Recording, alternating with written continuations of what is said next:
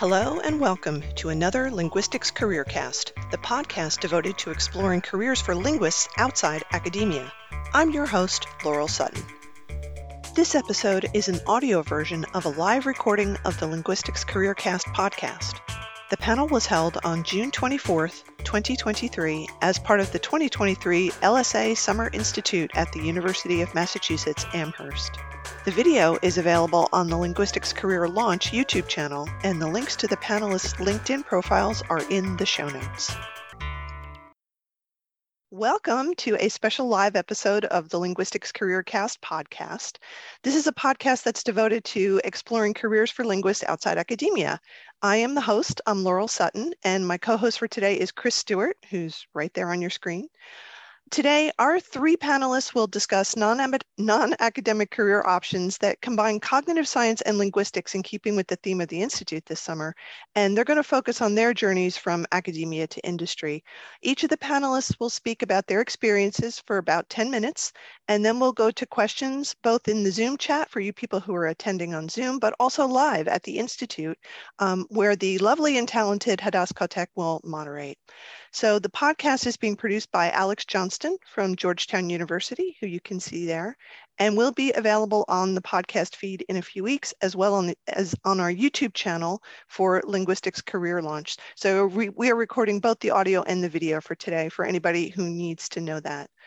So I'm going to turn it over to Chris now, who will briefly introduce our three panelists, and then we'll get into it. Okay, well, thank you for coming today. Today on the panel, we have Jaden Ziegler, VP of Product at Alembic Technologies, and Time Goebel, the VP of UX and Design at Milo Technologies, or Milo. Michelle Gregory, SVP, Senior Vice President of Data Science at 247.ai. I thought I would maybe start with you, Michelle, if you would like to talk for 10 minutes about your path from graduate school into your present career. Yeah, my path may have started before that. I mean, I think most people who have backgrounds in linguistics are interested in languages, other cultures, people, and that's how you get into it. And I really went to grad school in linguistics because I thought, oh, I'll get paid to travel. I can teach English as a second language. But when I got to grad school, my advisor, Dan Jarafsky, started the same year I did. And then I realized this whole world of research and I was good at it and I liked it. And,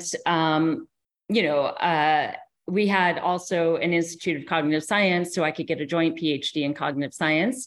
And I think one thing that I enjoyed about my graduate career is I took linguistic theories and principles, and I used Leyfeld's model of speech production, how we produce speech in the brain, what kind of information we have to hold, and did some cognitive science experiments, right? So, and learned that every time we say the same word in a conversation, they get shorter and shorter. And from that, I was able to mathematically model that data and improve speech recognition and speech synthesis, right? By varying the pitch and varying the length of words. So I had like this three parts, I wasn't just computational linguistics, not just linguistics and not just cognitive science. It was very much an interdisciplinary field. And I think Dan Jarafsky and I also started this field of computational phonology, and doing experiments there, really focusing on word durations, word frequencies, and counting things, right? I didn't know at the time, because who does, that was a groundbreaking field, that we were starting something new. I also didn't know that 20 years later, everyone would be an expert in my field after ChatGPT.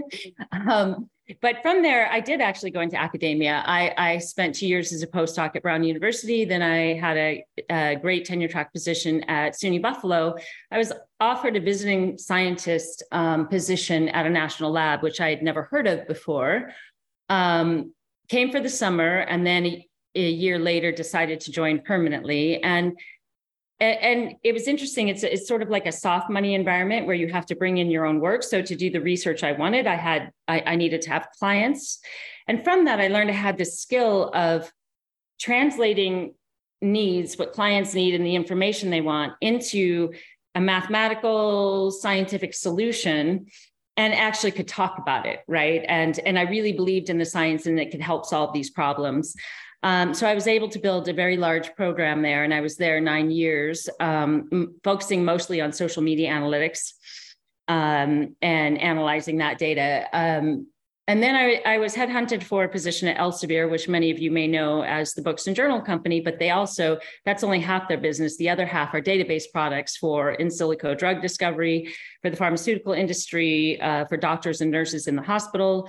And I was brought in to change how they process content, because it's a 130-year-old company and they did this by hand. They hired a lot of outsourcing in India, and they didn't trust the AI solutions and machine learning solutions we had. So it was really a lot of, it was a change going into corporate environment. And I also moved my family at the time to the Netherlands for this role. But it was really a change management exercise in how do you measure, they kept telling me for this particular product, they were getting 98% accuracy. And when I did kappa statistics, they were nowhere near. And so it turned out the automated solutions actually did work better than we were doing. And that's the kind of work I brought in there. So for all of our verticals in the business, being able to just demonstrate the impact of data science, machine learning, on the end product and what you want the customers to use. And my focus in my career has definitely been all about the impact, getting things shown and used. And I think, data science and AI is big for companies. And I think a lot of CEOs have thought, yeah, we have a team that does that. They're really smart, but I don't know what they do, right? And my magic power, if you will, is to bring that to the light, give it a lot more transparency, include the data scientists in the agile process, along with engineering and product leads. And that's, really my journey in a nutshell, how I got to where I did. If anyone, has any more questions, you can ask. So Michelle, I have a question, and this is going to be for everybody. When you were in graduate school, and even when you were doing your postdoc, were you committed to staying in academia, or did you think that you were going to get a job in industry? Was there like an inciting event that made you think, what, maybe I really need to get a job that's not in a university? No, it wasn't that at all. It was actually more for personal reasons. I really enjoyed doing research. I was on the East Coast and a new mother, and definitely wanted to be closer to my family on the West Coast where I was from. But yeah, I had to think long and hard, because I had a great tenure track position. But I have to admit, I've never looked back. I mean, what I loved about moving from academia to, and I'm sure the other panelists will find this too, to industries, you get to work on a whole, broad set of skills. So, I do NLP, machine learning, information retrieval, all of that. But at the same time, when I moved to the lab, I could apply that to cybersecurity, counterterrorism, law enforcement, all these different domains with the same skills. And I have hired many PhDs from academia to work in my teams. And they all say the same thing, you get a grant, you have a system that's running, 7 people use it. They were really excited to get their work out and used and in the hands of people. And these are semantic technologies, everything that falls within the wheelhouse of information extraction and NLP. And I think, that was the biggest difference for me. In academia, you focus on one small problem. In industry, you get to broaden that. And throughout my career, I have to admit, the only thing I've seen change as a data scientist is, I wrote a paper on conditional random fields, 20 years ago, and now that's one of the biggest deep learning algorithms, right? The algorithms haven't changed. What's changed is the computing power. And I think that is what led me into industry, because you could actually not just play with these toy problems and these toy data sets, it's actually really getting that into production and used by people. So that computing power sort of enabled that throughout my career to really have the impact that as scientists we want to see.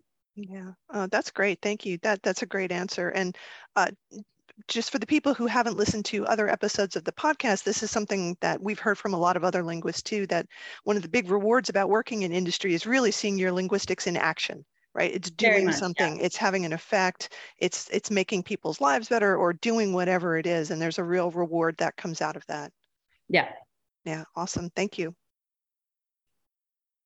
Okay, great. Jaden, would you like to go next? Sure. Hi, everyone. By the way, it's Pride weekend in San Francisco, so happy Pride to everyone. Happy Pride. Are you in San Francisco? I am. Yes, I am. Okay, good. So I'm in here doing the podcast instead of enjoying the festivities, but I'd rather be here anyway. Don't worry about it. Well, thank you all for having me. Actually, I think a lot of things that I'm going to say probably will sound similar in ways to what Michelle said, and I resonated with a lot of her story. Yeah, so I think I'm earlier on in my career. I've definitely had a lot less experience overall, but I found my way into a position that I'm ultimately happy in, that I couldn't have anticipated coming into it. And I've also not looked back since, and I think I resonate with that as well. So just to kind of way of introduction, I do product management right now, which is something that I didn't even know what it was before I came into it. And so basically, in a nutshell, what product management is you're kind of like the driver of creating, new technologies for people, right? So if I want to come up with a new app or something, right, I'll be the one who goes out and does the research to figure out, what the pain point is that users might have that we could solve. Do some research into what the possible solution sets are. Once you have a couple of solution sets, look into how that might, whether that actually solves the problem or not. And then ultimately, work with design to design, a solution, work with engineering to actually create the solution, see it through to completion, work with marketing to figure out how you talk about it, et cetera. So it's kind of like orchestrating the entire creation of a product from beginning to end. And so that's something I didn't really know much about coming into this. And it's certainly something I stumbled into, and I'll get into that in a second. So when I went into grad school, I actually took a very winding path. I think that'll probably resonate with a lot of folks too. So I started off originally going into linguistics at NYU, starting a PhD program there, working with Lena Pulkkinen, and then very quickly realized that some of the core questions that I was interested in weren't particularly best suited to the sets of labs that I found myself in at the time. And so ultimately I realized that I was really interested in acquisition related questions. So I definitely have always taken the sort of cognitive science approach to language, but there was no one in the department at the time doing acquisition, and the department's built out a beautiful acquisition program now. And so I ended up actually, after my second year, jumping out of the program and switching into a psychology program at Harvard, working with Jesse Snedeker to work more directly on acquisition. And so then, I did my PhD very much straddling psychology and linguistics. And I'm actually very grateful that I had started that PhD in linguistics, because I think I took a lot of the core, theory classes that I would have missed otherwise. And so I think that really set me up for a solid foundation of being able to do probably the best research I could have done. And so I really enjoyed grad school. I had a wonderful time. Most of my research was on sort of the psycholinguistics of verb argument structure. Happy to talk about that at length as a side conversation. But so I was, I would say that I was pretty similar to Michelle. I was pretty straight as an arrow, kind of set on academia the entire way through. Even up until my fifth year. And then in my fifth year, I kind of, I soft went on the job market, as they say, right? So you kind of go through the motion of putting your materials together for the job market as a way to just get the experience of doing it. Not really fully expecting that I was going to get an academic job. I had a postdoc lined up. So I was, pretty set on academia. And then as I kind of got deeper into the application process and deeper into kind of thinking about what my path might look like, right, as I was trying to gear toward getting that tenure track job in tenure, I started to, look at the odds. And I think, it's not a surprise to anyone, right, but the academic job market is pretty challenging. There are seemingly fewer and fewer jobs for more and more qualified candidates. And ultimately, at the end of the day, you might do several rounds of postdocs, and then maybe you end up at a tenure track position in somewhere that you ultimately aren't happy being geographically. And so I started to do some soul searching and realizing that I did, there are things outside of me that aren't just my work, right? So, there's my work self. And I think for the longest time, I was sort of identifying as my work. That was like who I was. But I quickly started, or slowly rather, started to realize that there are things outside of that that were equally, if not more important, for quality of life. And so I, started to care a lot more about ultimately where I ended up and would live long term. And those are just variables that you don't have a lot of control of when you're in the academic path. And so ultimately, I decided midway through fifth year of grad school to try something different and give the tech industry a try to see what it was like out there, and ultimately to get a little bit more of that agency in my life that I was looking for. And so for me, it felt very much last minute, and like I didn't have a lot of time to figure things out, which I think, given sort of the academic minded mindset, right? It takes a year to get a job in academia when you're applying for tenure track jobs. It kind of felt like, oh, what, am I too late to the game, right? Do I have enough time to even find something? I had like 6 months before I graduated. Am I going to find something that I like, or going to find something, period, let alone something that I like? And so once I decided to make that decision, I very quickly started having informational conversations with folks and just figuring out what even the possibilities were. So mind you, I was not planning to go into industry. I didn't know the vocabulary. I didn't know what kinds of jobs were available. All I knew was the network of folks that I'd had who had gone into industry prior to me. And so I tapped a lot of them, and ultimately was really kind of targeting the same sets of jobs that I saw over and over again. And in my particular network, a lot of people went into data science or UX research.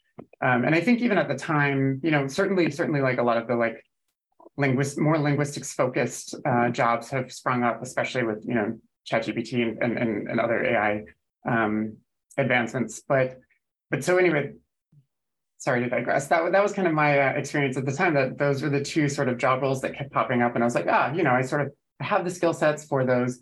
I might as well start looking at them. And then I quickly realized that it's very much a numbers game when you're applying to jobs. So for one, it's very easy to apply to jobs in industry versus academia, right? Rather than having to create this entire packet in a research statement and everything. It's literally just your, one-page resume. You fill out a couple text forms and you send it off. And so it's super low lift, and you can send your resume to a lot of places. The sort of converse of that, right, is that like by virtue of casting a wide net, you're going to get a lot of rejections. And so you have to very quickly get a thick skin for not hearing back or getting negative news. And as now that I'm on the other side, it's a lot easier to contextualize that, right? So a lot of the times when we're getting those auto rejects, they've already got a candidate in mind, or they've decided to take the listing off, or they've decided that they're looking for something very different, right? And so at the time, I think those first couple were taken pretty personally, but over the time that I was ultimately looking for a job, I started to realize that you kind of just have to shrug it off and just keep going. And so, I kind of started, as I mentioned, started looking at just kind of data science user experience research jobs, and very quickly exhausted those, and started to realize that, like, again, I was just going to have to cast a wider net than that. And so I ultimately just started looking at anything with a keyword that sounded even remotely interesting. And ultimately, I ended up at a research project manager job at Apple. And the reason that they were looking for someone with a PhD, which is how I kind of got lucky, I suppose, is that it was a sort of like internal, almost academic style run lab for folks working on AI technologies. And they wanted someone with a PhD to help manage the projects who knew something about how the research process worked. And so I really lucked out, right place, right time, which I think is ultimately the through point in really any job search. And so that was kind of my way in. But again, so I still wasn't sure what I was doing. I very quickly had to learn on the job, which, by the way, you learn very quickly on the job. I think anyone with a PhD or a master's, or anyone with the kind of analytical, deep critical thinking skills kind of training that comes out of these kinds of programs is going to very easily be able to adapt. And so, by the way, this was in 2019. And so this was 6 months before the pandemic hit that I had found this job. I think was very fortunate. I moved across the country, started a new life. It was great to be able to go in person and meet people and really kind of learn how things worked. And then 6 months into the job, the pandemic hit. And that was, obviously very challenging for a lot of us. I think at the time, it ended up being a little bit fortuitous for me because within my particular larger organization that I was in, there was a product at the time, translation, who ultimately needed someone to step up and kind of help with project and product managing a lot of the work there leading up to a launch. And I had kind of already started, working with the folks on some small scale analysis projects. And so it very much felt like a good fit. And also it kind of, conceptually felt like a good fit, machine translation. It was the closest thing to language that I thought I could kind of get to at the time.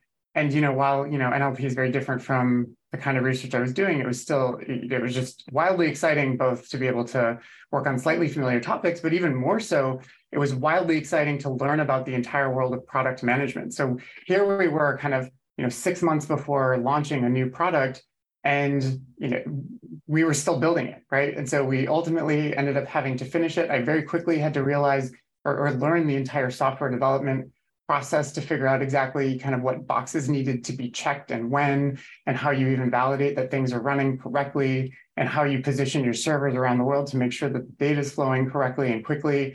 And especially at a place like Apple, right? The bar is really high for user experience, and so it was a trial by fire. I had to deal with legal, privacy, obviously a lot of design. And so I think, again, it was kind of fortuitous because it was this kind of job that I didn't really know much about. I kind of backed my way into it because I started as, doing kind of project management for research projects, and then ultimately was ending up working on a product that was going to go live.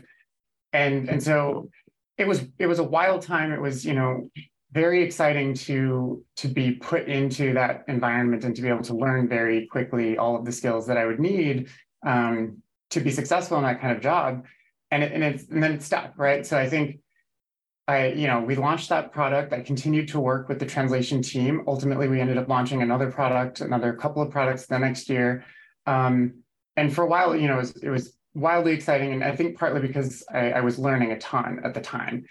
And, honestly, there were times where I had my doubts still, though, right? So I was kind of working in a sort of what I saw as a less technical kind of role. And so I started having these doubts of is product management what I really want to double down on? Would I rather kind of prefer to jump back into something researchy or data sciencey, right? To be able to use my technical skills. And I had to do a lot of soul searching at the time, and ultimately realized that, some of those insecurities were a little bit vanity of me wanting to make sure that people knew I had technical skills, right?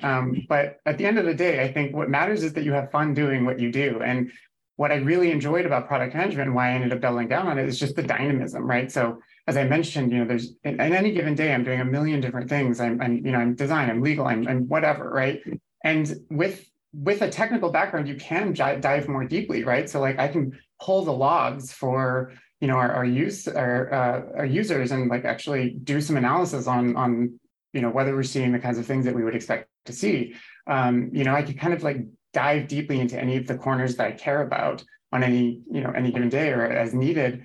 And I find that to be extremely rewarding because for me, I think I'm someone who gets bored kind of easily. And so it's nice to be able to just jump around to different things from time to time.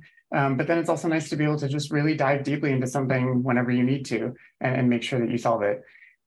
And so I was, sorry, I'm very long-winded right now, so I'll get to the point.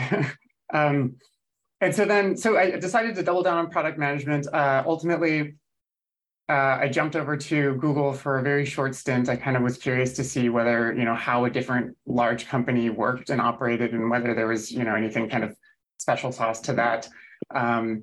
Now that was my second kind of big company, what I ultimately actually ended up realizing for myself is that the kind of dynamism that I look for and the excitement that I look for is something that would really be well suited to a startup.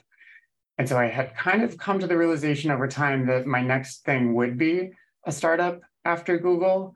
And it ended up coming sooner than I expected. So 5 months into my Google job, I ended up getting poached at a startup for through some folks that I know. And so then I jumped over to them. It was relatively early stage. We've got 15, 20 people max. And so they ultimately needed someone to lead their entire product initiative. And so I was able to kind of step into that type of a role, where I've been for the last year. It's been extremely amazing and rewarding, and also very challenging, and especially in this environment, being at a startup is really difficult. But I think it's leveled me up in a lot of ways that I couldn't have even imagined. And yeah, and I think, you know, it's been really fun to have a little bit more, even more of that kind of agency autonomy that I was kind of mentioning at the beginning, that kind of drove my reason to go into industry in the first place. So, and I'm happy to go at length in questions about this, but, you know, there are a lot of differences between big tech companies and small tech companies. And I think one of the things that I learned very quickly at the startup is that you kind of, you know, you wear all the hats, right? So you do what needs to be done when it needs to be done. And there's a beauty about that in the sense that you get to learn, you know, you get a lot more beyond the kind of job description that you have. And I think it was really important for me, though, to have gone through those larger companies first, because I think you really do learn a really solid foundation for what it does, what it means to do the thing that your job description very well. And without that, I wouldn't have been positioned to be as successful as I've been here. Yeah, and so I think kind of to summarize that a little bit, it's, you know, I'm maybe an interesting case where the work that I'm doing now is not particularly related to the work that I did in grad school, at least not in terms of the kind of, you know, the content of the work. But I definitely think it touches it very tangentially in a lot of ways. And certainly the skills that I learned in the PhD program, the soft skills and the skills like, you know, beyond just the core content that I was working in, have come in handy time and time again in industry. And I'm happy to go into more detail on that too in the question and answers. And I'll stop there. Thanks. That was great. I wanted to pull out just a couple of things before we go to Anne. One is, you and Michelle both talked about the fact that you've gone from thing to thing. And this is something that's, I think, really important for the students to hear, is that unlike the academic model where you tend to go for a tenure track job and then you work at the same university for the rest of your life, that's not what industry is about. People say job hopping makes it sound bad. That's not true at all. Moving from job to job is very important. You go to a new job, you learn things like you were saying, Jaden, you level up, or you get a new skill set, or it's a better fit for your personal life, like Michelle was talking about, moving to be closer to her family. So changing jobs is normal. Changing jobs is good. And people shouldn't think because you've changed a job that you failed at your first job, because that's not what it means at all. The other thing I wanted to just... your PhD, right? Like, you know, like you're using those skills in the analytic part no matter what. And I think, you know, I think a lot of people feel like if they're not in tenure track positions, they're wasting their PhD, which is unfortunate.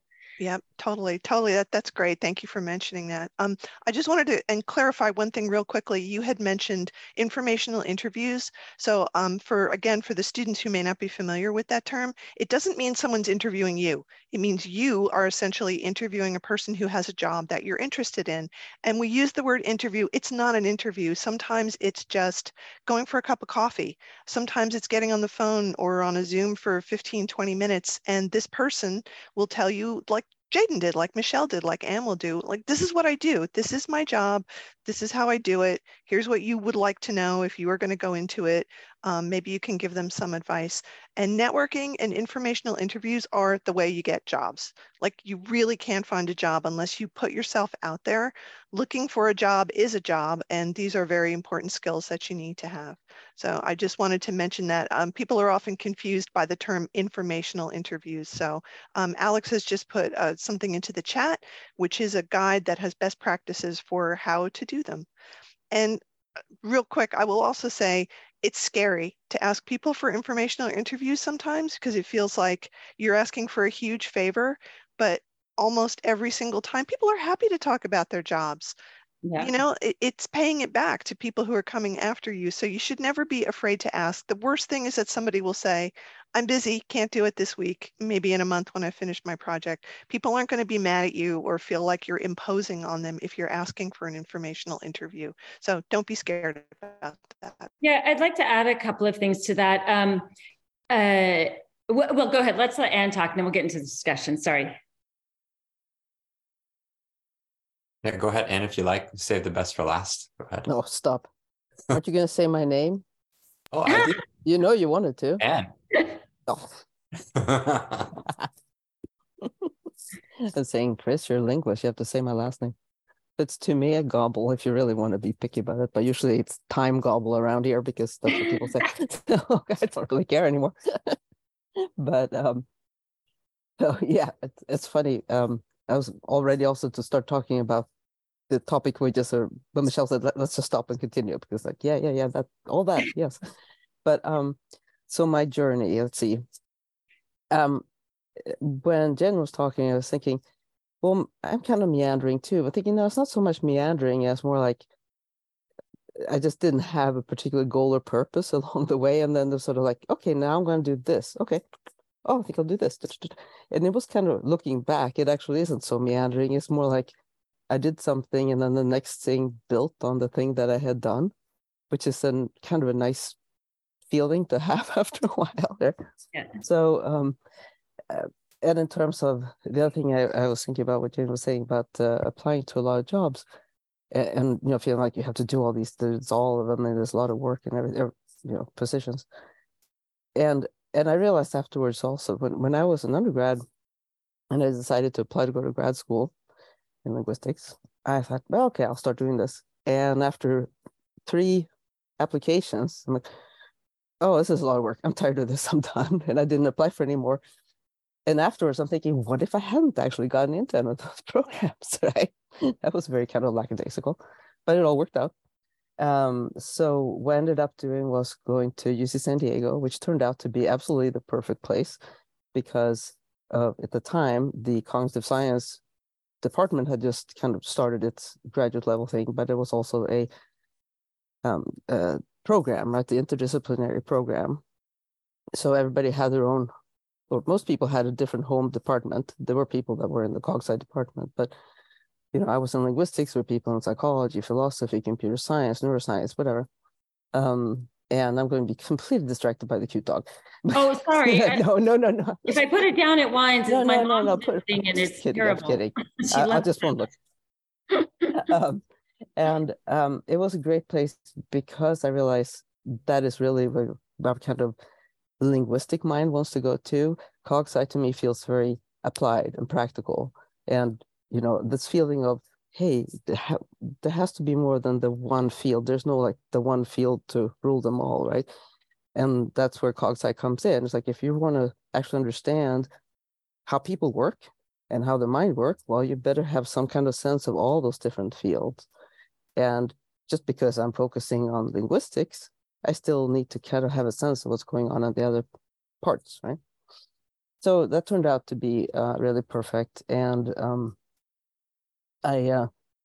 my dissertation was one of doing a little tiny computational model of something in Finnish, and also in parallel asking a bunch of Finnish speakers, native speakers, how they would handle certain sort of nonsense forms.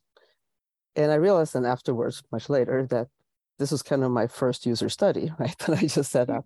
And so here was my initial training on something that I ended up doing a lot of and still do, and still find the most interesting aspect of my jobs, right, is understanding why users do what they do and try to get the information from them in various ways, right? So I was doing that, and during grad school, I also did some part-time work off campus. And the first job I did was a phonetic marking kind of consulting gig for a place doing speech recognition. They needed to set up a speech recognition database of stuff, so they needed people who had the right kind of training and mindset to sit and do very, very careful phonetic marking of some speech files. And that led into the next job, which is also sort of similar thing, that then became, as I was continuing and getting closer and closer to finishing school, and at this point still hadn't really figured out what am I going to do with myself, because it was like, well, I'll continue with school. As a foreign student, I'm like, I don't have to decide what to do next. I'm just going to continue being a student. And at that point, they offered me a full-time job when I finished. And I'm like, cool, that sounds good. I like what I'm doing, so I'm going to go that way. So it was never really a clear decision of I'm going to go into academia or I'm going to go into industry, because I just figured there wasn't going to be any jobs doing what I was doing. it was early enough in this space that I thought, I'll teach. I like teaching. Sure. I'll worry about where later. Right? And then this popped up. And I was, okay, great. I don't have to worry about it. So that's how I started with going down the non-academic path, right? Going into industry. And so that was a small R&D company focusing on sort of language type software and language applications. And I continued working for that company for a few years until it kind of went away. And that's when I actually, and to Lauren's point of, contact, it's all about contacts, of getting other jobs. So when I was at that point, like, well, I need another job. And then a good friend said, hey, do you know so-and-so? They're at Nuance. And I was like, what is Nuance? Turns out that was where people doing this kind of stuff went at the time. And so then for the next unusually long period of time, something like 12 years, I was at Nuance. And to the point that we just started talking about job hopping. It's pretty strange these days to be in a company for 12 years in the tech field. Just, but anyway, so I was there, continuing doing exactly that. It was basically applied linguistics and cognitive science because we were doing UI design and user experience research and so on for voice technology, right? We were doing mainly call center types of applications, but other things too. So there was a continuing of trying to decide how do you actually take the tools and everything to make it do what it's supposed to do with users who don't have any training in using this particular thing and make them be successful, and testing it and refining it and so on. So very much sort of on the job training, applicable, applied work in exactly the stuff that I had done so far. And then I went from there to Amazon for a brief time when sort of early Alexa days. And then a similar thing happened to Jaden, I guess. I got, encouraged to come to a small startup at that point, which I did. And it was also continued to be a similar kind of thing. In that case, it was a mobile app that was multimodal, and it was more kind of a good cause, helping patients be, successful in their various surgeries and things like that. So, but it had a lot of natural language and speech aspects to it. And then I was there again. We can talk about big and small companies because as a typical small company, it sort of started and it was around for a while and it disappeared. So I was there from start to finish. And then when that folded, then again, a friend came and said, hey, I hear you don't have a job. How about this? And I got another job and doing similar things again. And kind of the next thing happened similar again. And this is sort of what's happened all along. When something happens where, there's a change in the company or it's sold or goes away, and again, contact. And again, as Chris has heard me talk about this, the people at Nuance are quite still very much in touch, so that's a very nice network to have. And it's always sort of a, hey, I hear, do you know somebody who's looking for something in this field? Let's talk to so-and-so. And so there's nothing better, nothing more important, I should say, staying in touch with people and making sure you find out, what's going on and be in touch and then just contact, right? Let's see. Anything else? So then, so now I'm at a small company that's a startup. And I'm kind of the one and only UI, UX, everything design person in a group of about 12 or so. And it's fine because also here I kind of, sometimes it's challenging, but it's also works out because after a while people kind of get to know each other, and it's a little bit of that whole, okay, it's a small company, you have to do what needs to get done, right? And everybody jumps in and does whatever, and change the direction, let's do this other thing, and who knows how to do this? Okay, so let's do this. And I think it's fun. I mean, having been a big company and a small company and stuff in between, in general, I tend to prefer smaller because I like that broader level of involvement. And I try to do as much research as possible because I actually really miss research. So I'm trying to always do as much of it as I can. And that is sort of my one thing. Well, I kind of wish I were in academia more to do more of that. But of course, the grass is greener, right? So I think that's pretty much summarizes it. I just wanted to comment on something earlier.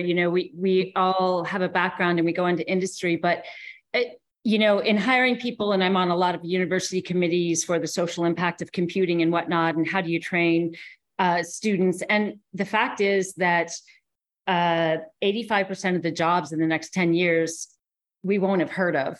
And that's true.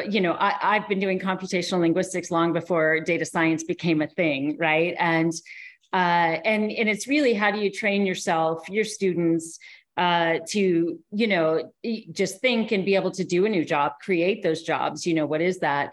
And I think that's really important when you think about going into, even academia, because you're training future people, and you don't have to know what that job is. And I think one thing I hear from the three of us is that at any given point, there was a choice to make. And I think we all took the choice that we followed our passion. I have an undergrad degree in philosophy. I didn't know I'd end up as the chief data scientist at a company, right? So that's important to keep in mind, right? It's just, where you go, your choices, and you get to help create the next generation of jobs. Absolutely. I also wanted to, I had made a little note, Jaden, when you were talking and you described the academic job market as challenging. That's a kind word, and it's doing a lot of heavy lifting right there, the word challenging. I could think of other words that might be more accurate, like dire, for example.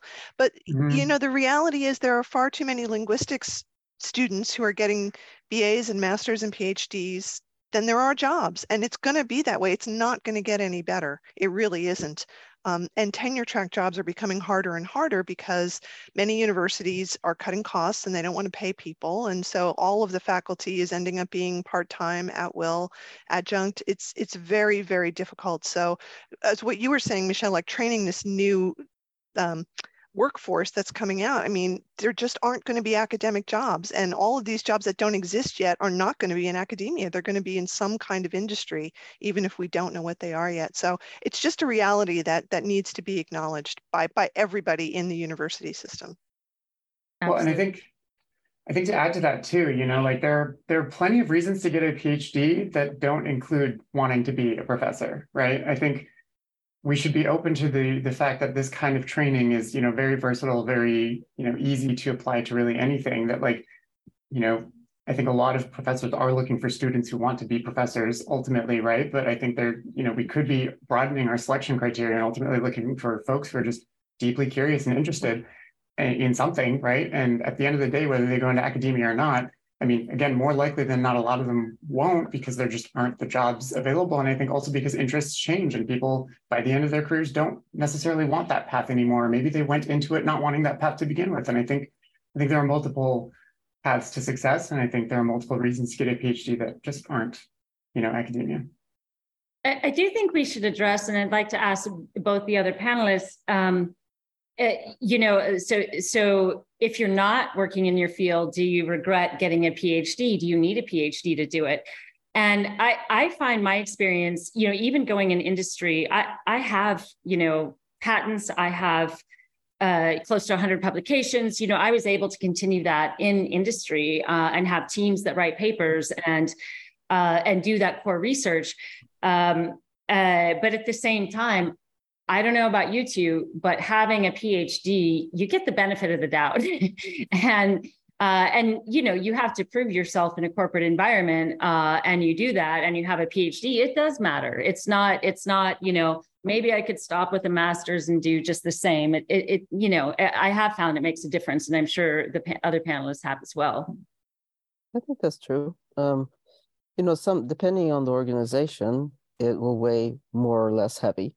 Because some organizations going to have, especially if the organization already has more other PhDs, they will pay attention in a different way.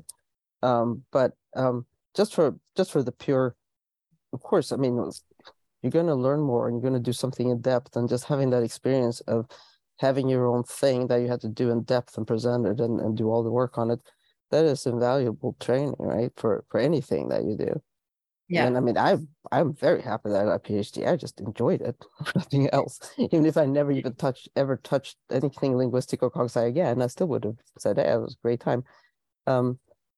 But I think it really is that. I think it's actually extremely important to teach people, or encourage people to learn the underlying stuff or whatever it is, not just say, oh, here, go take, a 2-week course in UX design or something. Well, guess what? You're not going to do a very good job with your UX design if that's the only that's training. so funny, because I get asked all the time, how do I become a data scientist? I'm going to take this Right. course. I'm like, right. Maybe that won't do it. Exactly. You mentioned that.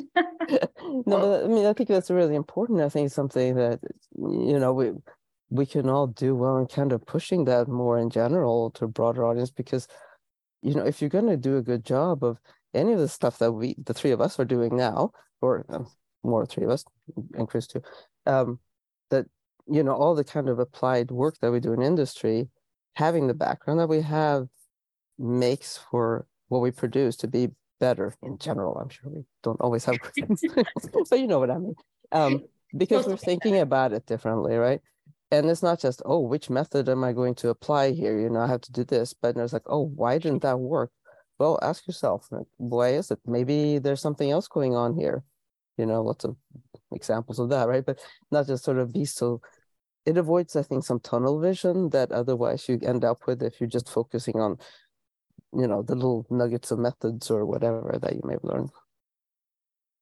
Yeah, and I think, adding to that too, kind of, directly speak to your questions. I think one, there are, I think a lot of jobs, most jobs, I say this and I mean it pretty wholeheartedly. There are most jobs in industry you don't need a PhD for.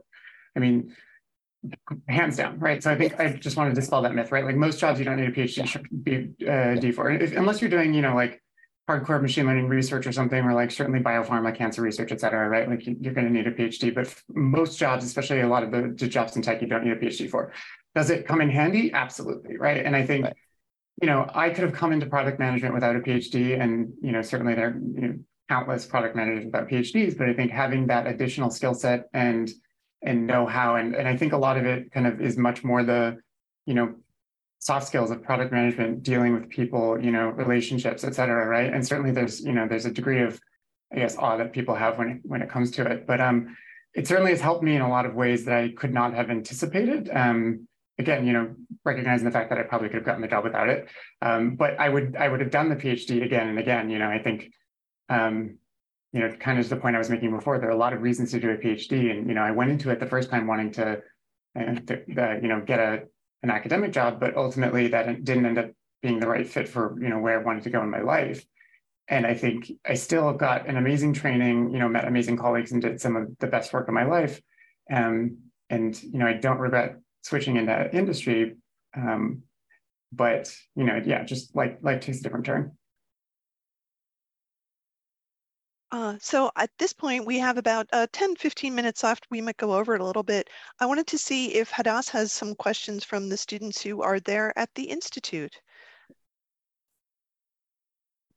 Yeah, it looks like there are questions. Great. Unless do you want to just try? You should be close enough. Can you hear me? Yeah, we can hear you just fine. Okay, great. Yeah. So thank you so much for this. This is very, very insightful. So I was wondering, so it seems like most of you weren't sure that you were going to transition into industry while you were still grad students. I'm a grad student now, and I'm starting to think about it. And so I'm wondering if there was any type of training or anything you wish that you would have or could have done to prepare while you were still a grad student before you were on the non-academic job market. Not for me. I mean, I was worried about getting a job, and in grad school, I was actually teaching writing at a different university, as my fallback plan if academia didn't work out or I couldn't find a job. But no, I think you should focus on your PhD and not worry about it, because those analytic skills are what's going to get you hired and help you be successful. And, you know, as you've heard from the other speakers, when you do these other roles, product management, UX design, you definitely can learn on the job, and, you know, definitely quicker than most, right? So I actually think, you know, I think I've been an executive. You know, I have large teams. I have 50 data scientists working for me now, most with PhDs. I think you know, you really need to focus on that, on getting your PhD and those skills, and that will help you. You know, I have thought, oh, should I have gotten a business degree? You know, maybe I could be a CEO somewhere someday. I don't know, but I'm happy with what I do. I love my teams, and I think you should focus on grad school, honestly. I think I want to add a little color to that. I appreciate that answer. I think the one thing that I faced when I was doing my transition is that there's a lot of people that you talk to in the job application process don't have PhDs. And so I think a lot of they miss a lot of the context of what it means to have a PhD, to do a PhD. And so there's this kind of like translation problem of figuring out what the right lingo is, what the right, you know, what they're actually meaning with their question. And so I think part of preparing could be like just figuring out what that translation problem is. But I think one of the other things that I faced maybe more directly was the fact that like it's a little bit chicken and the egg. So particularly when you're looking for jobs that don't necessarily require a PhD, but where a PhD is maybe beneficial, you know, they want to see experience to know that you can do the job, but unless you have industry experience, it's hard for them to decide to want to take the chance on you. So even if you have like a laundry list of publications or something, right? Like they're going to be a little less willing to take that chance unless they know that you can hack it and that you know the like translations and that you can like speak sort of like the industry world. And so I think one of the biggest things that I would recommend, and I recommend to a lot of people I talk to, is, and I didn't have the opportunity to do this, and who knows if things would have gone differently, but as you're, in your third year of grad school and certainly like kind of nearing the end of your PhD, take the opportunity to potentially do some summer internships.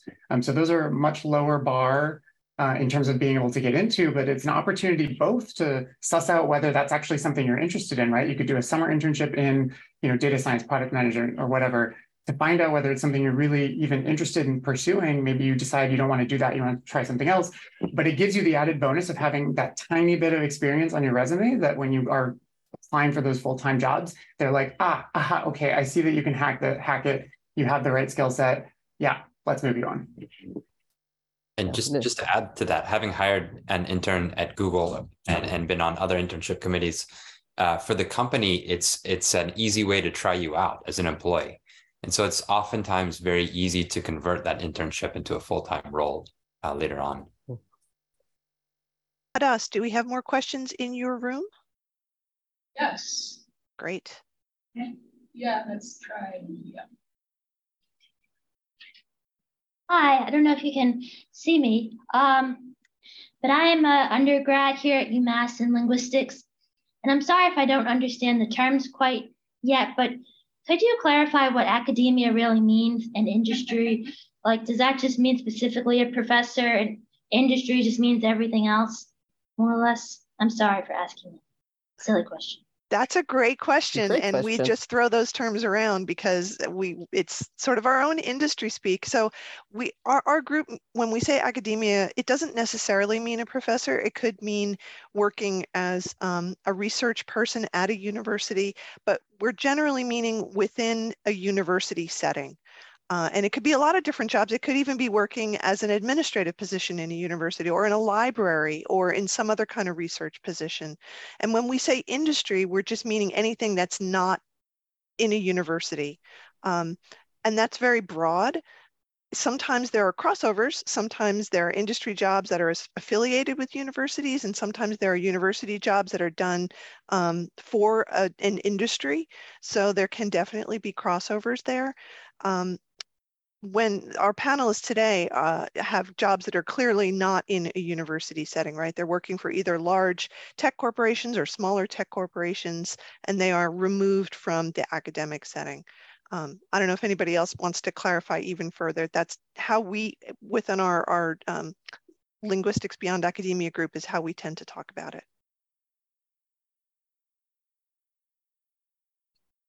Alex, you look skeptical. Did I miss something there? We have wonderful people on our panel who focus on tech within industry. So I just want to, assure people that there are many ways to work in business and in government and in nonprofit organizations. There are a lot of other opportunities that that utilize different aspects of your skill set as a linguist. So although we have, a focus here today on tech, broadly speaking, and that's something that should be defined as well, because we use that term, throw it around, meaning all kinds of different things. There are many other ways to apply linguistics in several types of organizations and sectors. I will also recommend people go to our YouTube channel, the Linguistics Career Launch YouTube channel. When we did that launch was 2 years ago in the summer of 2021, and we had panels on all types of places where you could get jobs. So there was one on nonprofits, and there was several on government, as a matter of fact. All different aspects of industry that are out there, marketing, things that are associated with different types of business. So it's a huge range. This panel is focusing on tech because that's where the cognitive science kind of comes in to be with the theme of the Summer Institute. And I will say very quickly that in other areas, the PhD is not nearly as important as it is for what we're talking about today. From my own experience in marketing and business more generally, having a PhD is kind of overkill. It's great if you have it, but you don't need it, not for the kind of work that I do and my colleagues do. I think for the careers that the folks today are talking about, it's probably necessary because it's just a different field of study. I'm curious if you have any advice for someone, on the fence between academia and industry. What sort of things do you recommend doing to explore and help make up as a student?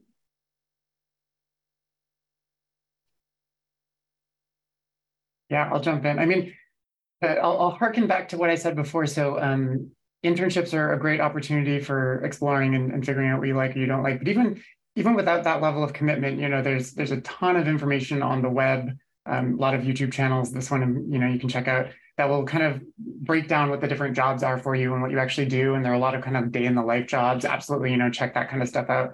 Do as much absorbing and learning as you can on your own. I think that's going to be probably your lowest bar. But then outside of that, those informational interviews that we mentioned as well, right? So just reaching out to people within your network that do jobs that are interesting to you or sound interesting, or, have job titles that I don't know what that means. Can we talk about it? And again, just a reminder that informational interview is just a conversation. And so I think tapping your network, talking to folks, and really just kind of exploring the kinds of, there's so much good content out there. I think you could really go down any rabbit hole to figure out what kinds of things people do in tech, what the job titles are, and then ultimately dig into whether that's something that even seems remotely interesting to you. Yeah, ask what people like and don't like about their positions and what they miss and don't miss and things like that. Because it may be something that triggers something in you that, it's like, oh yeah, I want more of that or I want less of that, whatever it is. So definitely I would try and talk to as many people as possible in the kinds of different positions that you're sort of balancing between.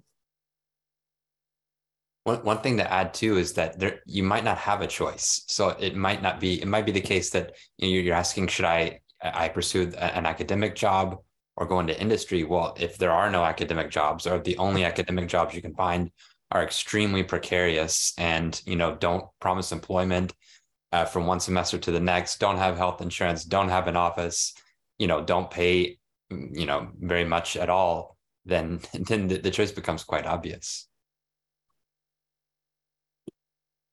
And I will also say some people go back and forth, just because you decide when you graduate that you want to, like Alex did, that you want to get a job in industry, you can do that. And then at some point, if you say, I'd actually like to maybe go back and finish my PhD or do some research, Maybe your employer will pay for your PhD. That can happen. It really does. And you can be in academia for a while. There are people who are professors and then they do that for 10 years and then they go, you know what, I think it's time for a change. So don't think that your decision is forever. You can change your mind. You can do different things. You're allowed to do that. And you can find ways to do both in a way too, more or less informally, right? Mm-hmm. Like even if I'm, okay, so I'm in industry, but I will work with people. It's like, oh, hey, let's write a paper on such and such, or let's do something in this field or whatever. So nothing, unless you're in a position where you really, really can't do anything else at all because of something about the job that makes that the case. Most jobs, that's not going to be completely the case. There'll be some way that you can do other things too. Yep, absolutely. Alex, do we have some questions in the chat, the Zoom chat? Yeah, and we'll go back to Jaden for this one. So Jaden, you mentioned looking for roles in both data science and user experience, which can involve pretty different skill sets. Can you talk about tailoring your resume and how you prepped for interviews in different fields? Oof, that's a great question. So I think, so you're absolutely right. So just to speak to the root of the question, right? When you're applying to jobs, right, you're going to have your best chance if you tailor the resume to the jobs that you're looking for, right, to make sure that you can highlight the particular skills that job is looking for. I think in my particular case, I was looking more for the kind of quantitative side of the user experience jobs, meaning folks that are going to be working with data, using large scale data, et cetera, right? And so in that sense, a lot of the skills from a data scientist to a user experience researcher on the quant side definitely were translatable. I think it can be a little daunting to feel like you have to tailor your resume for everything, right?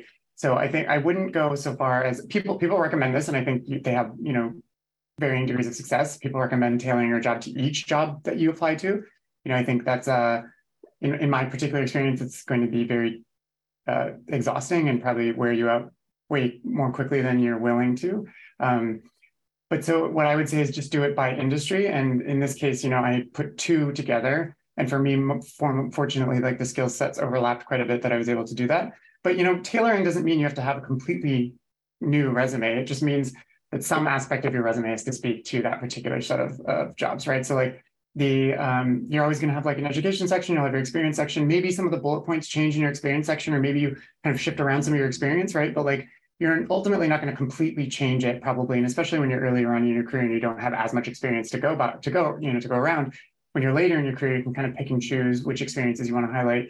But so maybe a couple of bullet points change, right? Or like maybe in your skills section, you just add, you list a couple of different skills, right? So it's very minimal tailoring. And a lot of people, it's common to put kind of like a blurb at the top. And so you can certainly tailor that to some extent as well. I don't want to make it seem as if it's like really, a big bear. I think ultimately you want to do kind of as little effort as possible to be able to have the like, I hate to say it, right? But like, it's ultimately up to the hands of chance, right? So like, there's so many steps in the process that you have no control over, but like, I think do as little work as possible to get it to a good enough stage, and I think you'll be fine. Other people might disagree.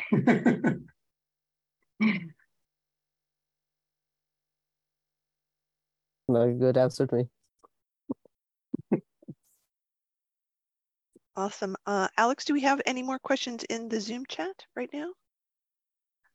Okay, Hadass, more people in your area there who want to speak up, or if they don't have a question, do they have any comments? I have a question, or I have a multi-part question.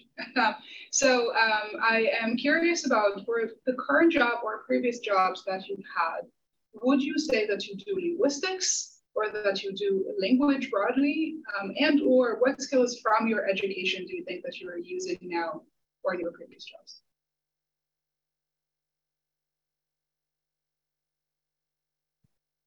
I'll jump in. So I think I'm probably of the panelists the farthest removed from language in my day-to-day job. So I don't do anything linguistics. I don't do anything really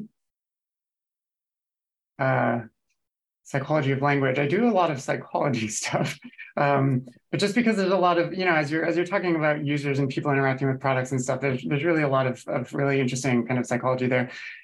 But I do use a lot of the ancillary skills that I learned. So I think a lot of the things that have come in handy time and time again, right? So one way that I talk about this is everyone has to some extent, varying degrees of, critical thinking skills, analytical skills, et cetera, right? And certainly, people out of bachelor's degrees get the kinds of jobs, certainly that I do, and I think some types of jobs that other folks on the panel do. So it's not a prerequisite to have the PhD, right? But I think ultimately with the PhD, we get just a much deeper training in that set of skills, right? So you come out of it much more deeply analytical, much more deeply critical, right? You probably, hopefully have a knack for kind of like data, or at least thinking through problems and being able to break problems down, right?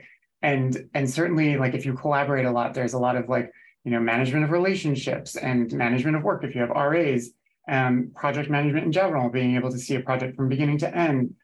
Communication, right? Like we're presenting all the time, we're writing all the time. Those are very, very, important skills in industry. And especially as you go up the ladder and move into executive type level positions, all day long, it's about, saying the right things at the right time, crafting the email appropriately so that you're not, exposing something you shouldn't, or, rubbing people the wrong way. And certainly presentations about, trying to convince people to do X instead of Y and the reasons, and create the compelling case for that. And so I think I time and time again use all these ancillary skills that we've just honed very well over the course of our PhD. And then they're components of the work that I used to do, right? So like as we were, again, I just kind of reiterating myself, right? But like as you're dissecting a problem, right? Like as you're dissecting, a certain language or certain structure within a language or something, right? Like the skills that you learn around how to do that are going to, be very valuable in how you treat really any challenge or problem in industry. And I think people recognize that and see that when they hire, someone with a PhD, even if they're not necessarily asking them to do something to work on the content of their PhD. But they certainly respect the kinds of skills that we have that come along with it. And I think I use those every day, even if I'm not using my content skills. Yeah, I definitely use my skills. I mean, certainly not to a point where I would say, oh, these are things that I learned in second semester syntax or whatever. I mean, not like that kind of mapping to what we learn in school, but I mean, I work in language tech, if you want to call it that, right? So absolutely, there's linguistics aspects and cog-sci aspects that I apply to my work pretty much every day, whether it's collecting data or analyzing the data or creating text to speech sentences stuff, or just phrasing something in the right way for the product, something like that. It's absolutely every day there's some aspect of linguistic knowledge and cog-sci that's being applied, I would say.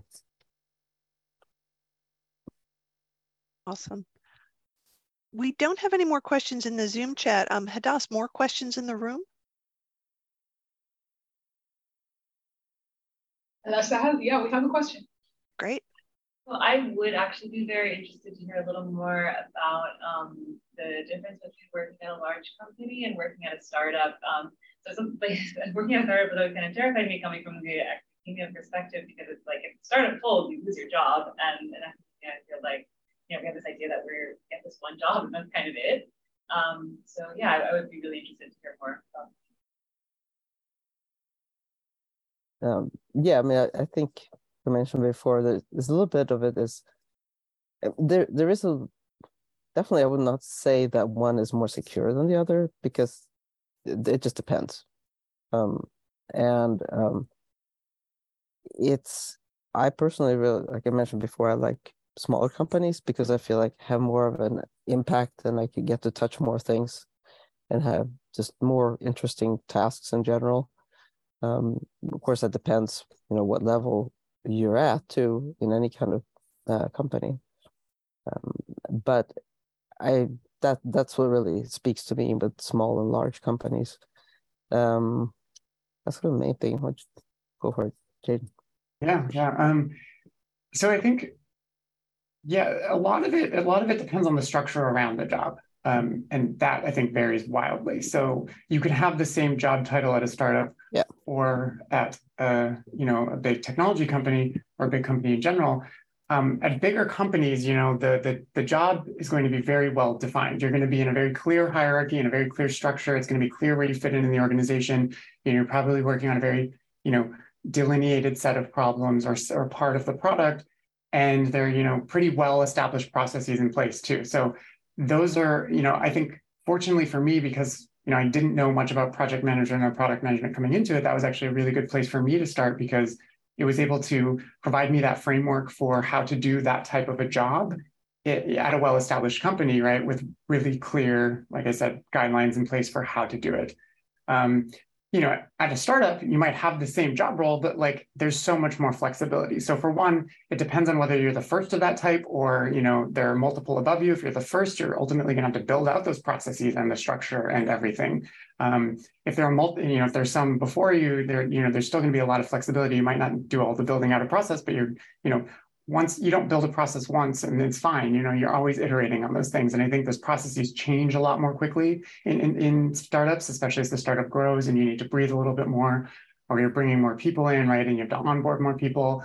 And then outside of that too, again, depending on the stage of the startup, but you might not have someone in marketing and you may need to use, wear your marketing hat one day, right? Or you might not have someone who's, there's that random task over there that no one's doing. Oh, I'll sign up for it, right? Because it just needs to get done. And so I think the trade-off with a startup is that especially if you're, a go-getter, someone who's really, a sponge willing to learn, it can be really exciting and exhilarating because you can just be doing a lot of things and be all over the place and touch a lot of things, and you learn a lot about different jobs and what the different jobs do. I think on the converse of that, you might not learn the lines that well, right? So especially as you're kind of all over the place, you don't really know, okay, is this really part of my job purview or not? Especially if you move to a big company, you might not know exactly where the boundaries are. So it's a trade-off, I think, at the end of the day. And it's really where you like to get your hands dirty. I think I, again, benefited from having that structure as a jumping off point. So I knew kind of what the purview of the job was and was able to hit the ground running and kind of build and create a process around it.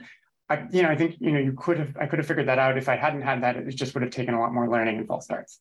But yeah, to Anne's point, there's no job security, right? There are layoffs left and right, even at big companies. I think the way to think about it is you're not staying at jobs 10, 15 years. Some people do, very few people do, right? It's more, you're kind of dispensable at the end of the day, right? You are one cog in the machine, and it's good to keep that into perspective too, because go where the work is fun and exciting, and when it's not anymore, find something else. I think you make a good point also about the, if it's your first job in the space, it is really nice to have somebody who can show you the ropes, right? So that you don't have to just be the one to come up with all the everything. And maybe you're the kind of person who can, but more likely something is going to just not be right for whatever reason, right? So being somewhere where at least there's somebody who, whether it's a big company or just a place where there's somebody else who's been there before you, who can kind of hold you by the hand, it is extremely valuable to start out. Mm-hmm. And before we're going to wrap up in a second, we're over time, and thank you guys for staying so long. I think Michelle had dog issues, so she had to go and do something. But I will also say, for you students who are thinking about jobs, think about the kind of environment where you might thrive too. And sometimes you don't know, and you have to have jobs to figure it out. But assuming that you've had some jobs in your life, did you like when you had a lot of structure, or do you function better without a lot of structure? I will say for me personally, the first corporate job that I had coming out of academia was at a very small company, and I loved it. And then I did some work for a big company, and I hated it because that's just my personality type. I don't like all of that structure. I don't function well in it. I'm much better with what Jaden was talking about, where you're doing 1,000 things and you're wearing different hats. But that's you, and you just have to figure out what's going to work best for you. It might be trial and error, but you will find an environment in which you thrive and you do the things that you want to do. And yeah, we are all living in late stage capitalism. We can't help that. That's just the way it is. But there are places where you can get jobs as as linguists use your expertise, it will be appreciated. Sometimes when you pull out that linguistic knowledge, people just look at you like you're a wizard. It's great. It's very, very fulfilling. So I just want to wrap things up now. Thank you so much to Anne, to Jaden, to Michelle, wherever she is with her beautiful little dog. This was a great conversation. For Anne and Jaden, is it okay if we put your LinkedIn profiles along with the show Absolutely. in case people wanted to try to connect with you? And Absolutely. as I was saying before, informational interviews, pinging people to get some information, that's what we're all here for. That's right. So thanks to the people on Zoom. Thanks for the people in the room also. Yeah, thank you so much. I mean, this was really fun. Well, thank you. Had a great conversation, and look forward to talking to anyone who would like some advice. Same. Yeah, Same. awesome. That's great. That's Thank great. you. Okay, thanks everyone. Linguistics Career Launch 2021 was a one-month intensive program intended to familiarize linguistics students and faculty with career options beyond academia in business, tech, government, and nonprofit organizations. Videos of all our recorded sessions are available on our YouTube channel. LCL 2021 was organized by Nancy Frischberg, Alexander Johnston, Emily Pace, Susan Steele, and Laurel Sutton. You can get in touch at linguisticscareerlaunch@gmail.com.